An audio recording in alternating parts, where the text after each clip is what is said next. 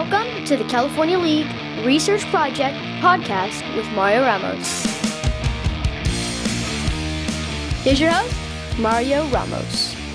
Welcome to the California League Research Project podcast. I'm your host, Mario Ramos. Pleased to be joined by the official historian of the California League, Chris Lampe. Again, the official historian, one-time minority owner of the San Jose Giants, a lifelong baseball fan, lifelong California League baseball fan. So a guy that's kind of help us out here. We're going to jump around and talk about a few different things, and no one better to talk about that than the official historian of the California League, Chris Lampe. Thanks for joining me. My pleasure. Appreciate it. All right. The early formation of the league, I kind of wanted to talk to you a little bit about. Not necessarily that part. We know the league, this iteration of the California League, the one that we know and hold dear to our heart, began in 1941. And then there was a little hiatus there, and I didn't want to say that it was widely assumed that the war was kind of responsible for that gap between 1942 to 1946. But doing my research, it seems widely assumed that was the reason. You have a different take on it that I kind of found interesting and seem to find a little more viable. What is that exactly? Yeah, your research is correct. Everything you find at first says it was suspended due to the war. Mm-hmm. Back in 2016, to commemorate the 75th anniversary of the California League, I went in and did a project on every day in the California League history. And one of the days that I picked was the day that they stopped playing in 1942. Oh, wow. And what I found was that the real reason was not the World War II, mm-hmm. but it had to do financial, in that there was only 4 teams, first off, in 1942. Yeah. Okay. And only one of them, the Fresno Cardinals, which had a affiliation with the St. Louis Cardinals, was actually making money. The other 3 teams, the San Jose Owls, the Bakersfield Badgers, and the Santa Barbara Saints, were actually losing money. Yeah. The other reason that sort of backs this up is at that point, only one player from all 4 rosters had been drafted or gone on to into the military. Okay, yeah. So not necessarily, people clamoring, not clamoring, but having to join the war at that time. So it kind of lended itself to a lot more players being readily available. But like you said, just not making, didn't make financial sense for them to keep going. Correct. Yeah. Okay. You talked a little bit about Fresno being successful. Some of these teams that we see nowadays, successful within, as far as long-term, long-term sustainability within the league, seem to be in the Valley area. San Jose, kind of a larger city, has been successful, but you see Visalia, Modesto, Stockton, those types of teams. Why has the California League kind of been successful in those areas, in your opinion? They have a great fan support, and the other reason is that besides the fan support, they're communities that really have no other sports around them. They are the big team in town. Yeah. You get over to San Jose, you have competition from the Oakland A's and San Francisco Giants. Mm-hmm. The early teams in the Cal League that were in the South, they also had competition from the LA Angels at the time. Yeah. And Santa Barbara and Ventura, they just did not draw that well. Yeah. Plus, there was a long trips for all the Valley teams to get there. Okay, so it's kind of a hassle, in a sense, to get there. Because you think about it, like some of these cities you mentioned, Santa Barbara, Ventura, these seem like ideal cities for a California League type of baseball league. But, they were kind of a hit and miss in that regard, where they didn't sustain as long as some of these teams within the Valley. Right, and they just didn't draw down there. After Ventura came into the league in 47, and then in 53, Ventura and Santa Barbara actually combined their teams to become known as the Channel City Oilers. Mm-hmm. In the 54 season, playing half their games in Ventura, half in Santa Barbara. Yeah. Again, they didn't draw in either place, and in mid-season 55, the Channel City Oilers picked up and moved to Reno, Nevada. Mm-hmm. Yeah, so let's go there. We're going to jump there to Reno. That was kind of my next stop, my next question. That's kind of one of those, oddities in a sense that it's a Nevada team in this California league. But Reno's really had a pretty strong tradition of baseball kind of dating before the California League, within the California League, and now in the PCL. Why was that such a viable location and able to sustain itself in the California League for 37 years? Again, for Reno, it was the only baseball game in town. And I will tell you that all the California League teams loved going to Reno because they could gamble. Yeah. But they also drew well. I mean, they had some of the best attendance in the Cal League during those years. Plus, they put good teams on the field. Okay. I mean, their 1961 team is one of the best in Cal League history. I'll tell you one quick story. 1991, the San Jose Giants opened the season in Reno, and my son and I went up to watch the game, and it's a game I'll never forget. It was the first game Ron Wotus, who's a coach for the San Francisco Giants right now, managed for San Jose. Okay. And it's probably one of the only games in history that I left very early because they had 20-degree weather with 45-mile-an-hour winds. Ooh. He had a 15-minute frozen base delay, a 15-minute snow delay. Oh, but one thing I told you about the fans in Reno, there were 997 fans there at the start of the game. When it ended, there were 3. Those are 3 brave souls right there, my goodness. All right, let's go ahead and shift gears here a little bit, if you would. I've had the pleasure the other day of talking with Ken Korach, who, as you know, was a one-time Redwood Pioneers announcer within the California League.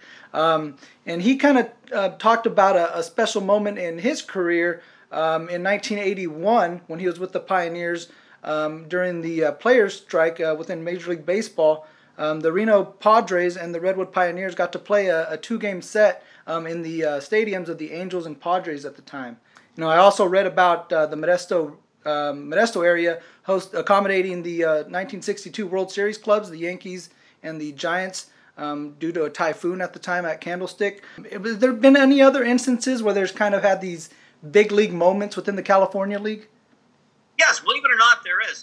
In 1988, Modesto was then a farm team for the Oakland A's, and the San Jose Giants played the Oakland A's at the Oakland Alameda County Coliseum after an Oakland A's game, and the Giants ended up winning 1-0 on a Mark Leonard sacrifice fly with Eric Gunderson, who went on to pitch in the major leagues, being the winning pitcher.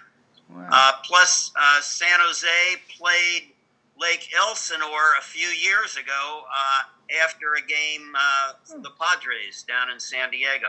Okay. But it's interesting because the all-time Cal League attendance record is considered the Redwood Pioneers versus the Reno Padres in San Diego during the strike, and they actually had 32,000 out for that game. Yeah, that's what Ken Korach was saying. He wanted me to check that, but he was pretty sure that was the largest crowd in California League history. Correct. Yeah. Okay, now that is super cool. I was checking out, Michael Reinhardt, obviously.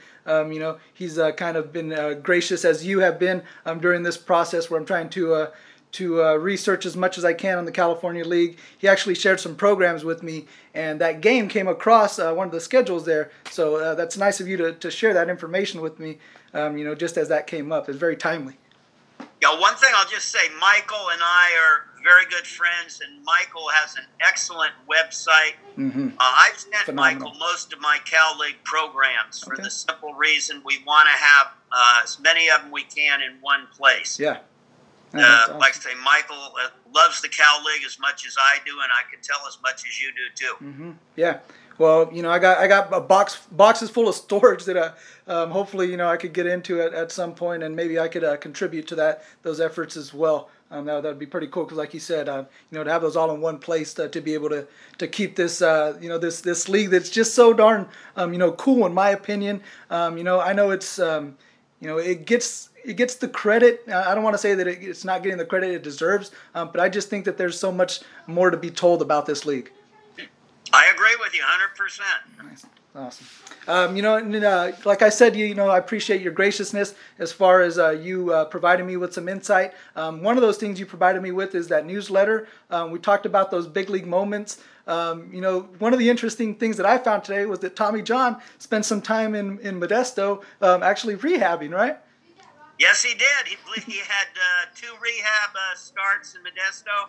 I believe he went about 11 innings, had a 5.73 ERA, but of course, on rehab, they just want you to get some pitch. innings, yeah. They don't care about ERA or records or anything like that. Exactly. Yeah. I thought that was fascinating. One of those, again, those cool little tidbits that make this league, pretty cool and pretty unique.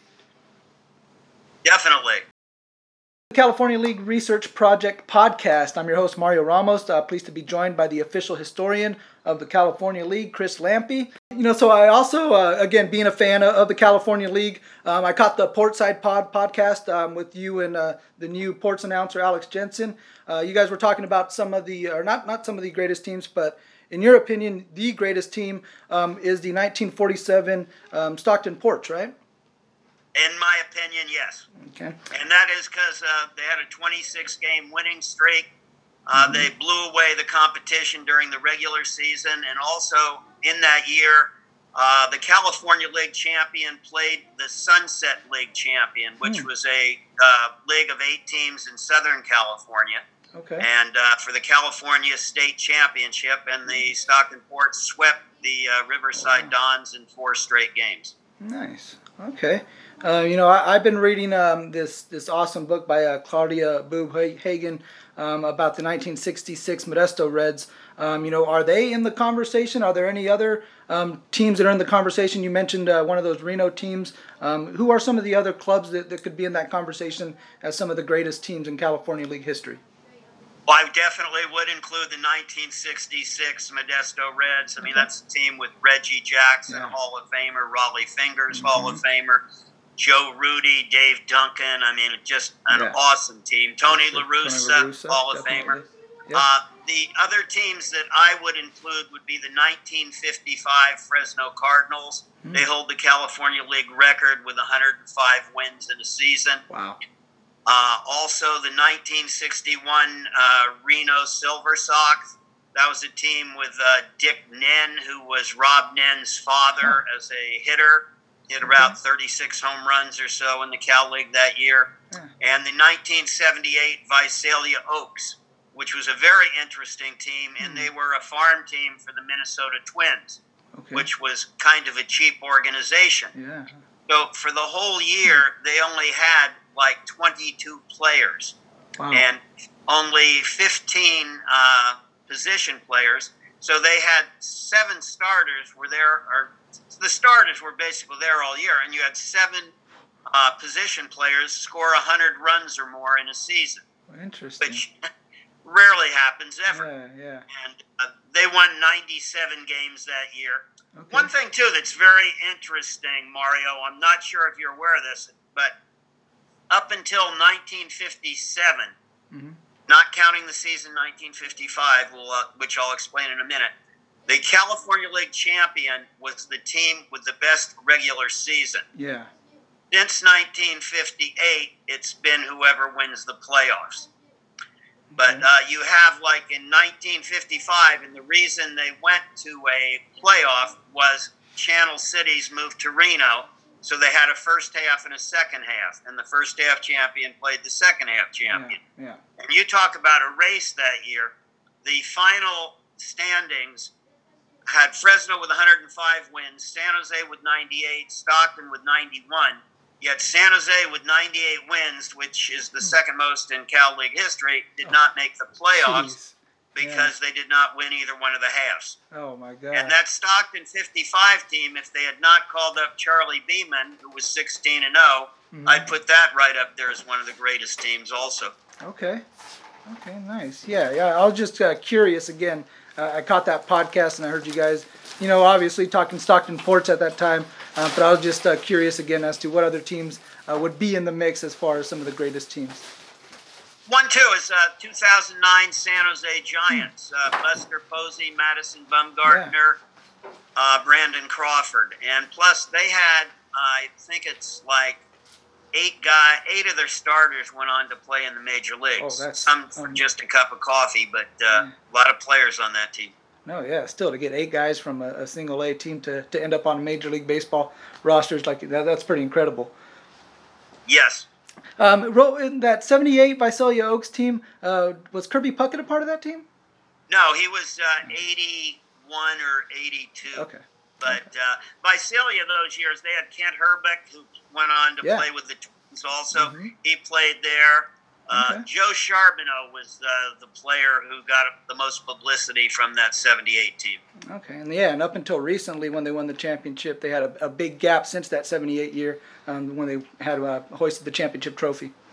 Yeah, one thing I'm not sure if you're aware of, they hold the professional sports record for the most years being in the finals and losing.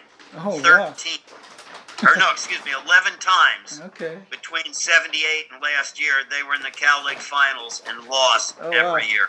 Okay, and next closest was the Lakers with 8, and the Brooklyn Dodgers with 7. Okay, cool. Okay. Yeah, I was wondering where the Buffalo Bills were at, and that they only got 4, so. They're still stuck at 4. Yeah. Before we get you out of here, one of the things that we talked about, through our email conversations has kind of been the All-Star Game. For a while, they didn't actually play the game. Is that correct? They kind of voted for the All-Stars and selected All-Star teams, but they didn't actually play an All-Star Game? That's correct. Yeah. Okay, so when did that change? Are you aware of when that kind of occurred? They played it in 41, 46, 47, 49, 54, 55, and then 59 through 62. And then from 62 till 84, there was no All-Star game. I think that's the period you're talking about. Yeah. And some of those years they did vote for All-Stars, but, there was no game. Yeah. And the main reason is they just didn't feel people came to it. I mean, the attendance, like in 1955 in Modesto, only 950 people showed up. Oh, wow. When they did resume it in 84 in San Jose, they actually started getting good crowds again, 3,600. And since then, we've had it basically every year. Yeah. Yeah, one of my first experiences with the All-Star Game, as far as the California League was concerned, was when they played with the Carolina League. I remember going to the one in Modesto. I thought that was a pretty cool environment, a pretty cool setup to have those two single-A clubs going at each other.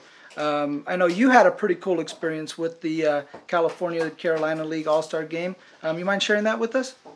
No, not at all. I mean, it's one of my most memorable moments in California League, being involved with the California League. And I got a phone call.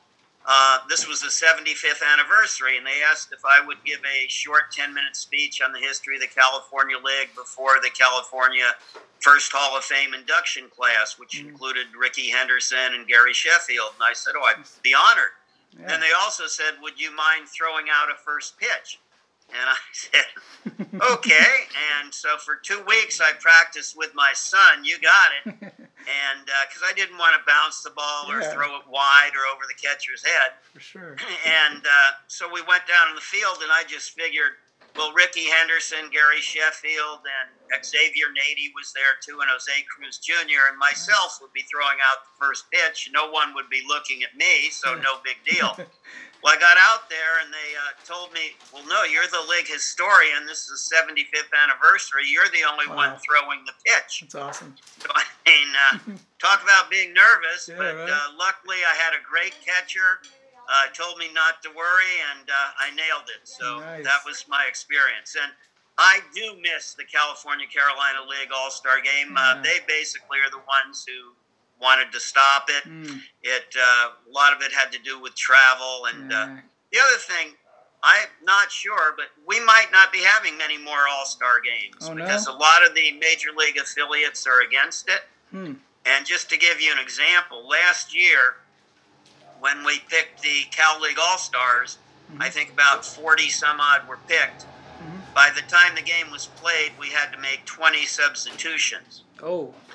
Because various players get called up, and then there are various teams that say, well, this player's injured when I'm not going to say they are or are not, but The Major League affiliates are not for these All-Star games. Yeah, I could see. I mean, not that I agree with it, but I could see, their perspective on it and why they wouldn't want some of their assets out there, in putting themselves at risk.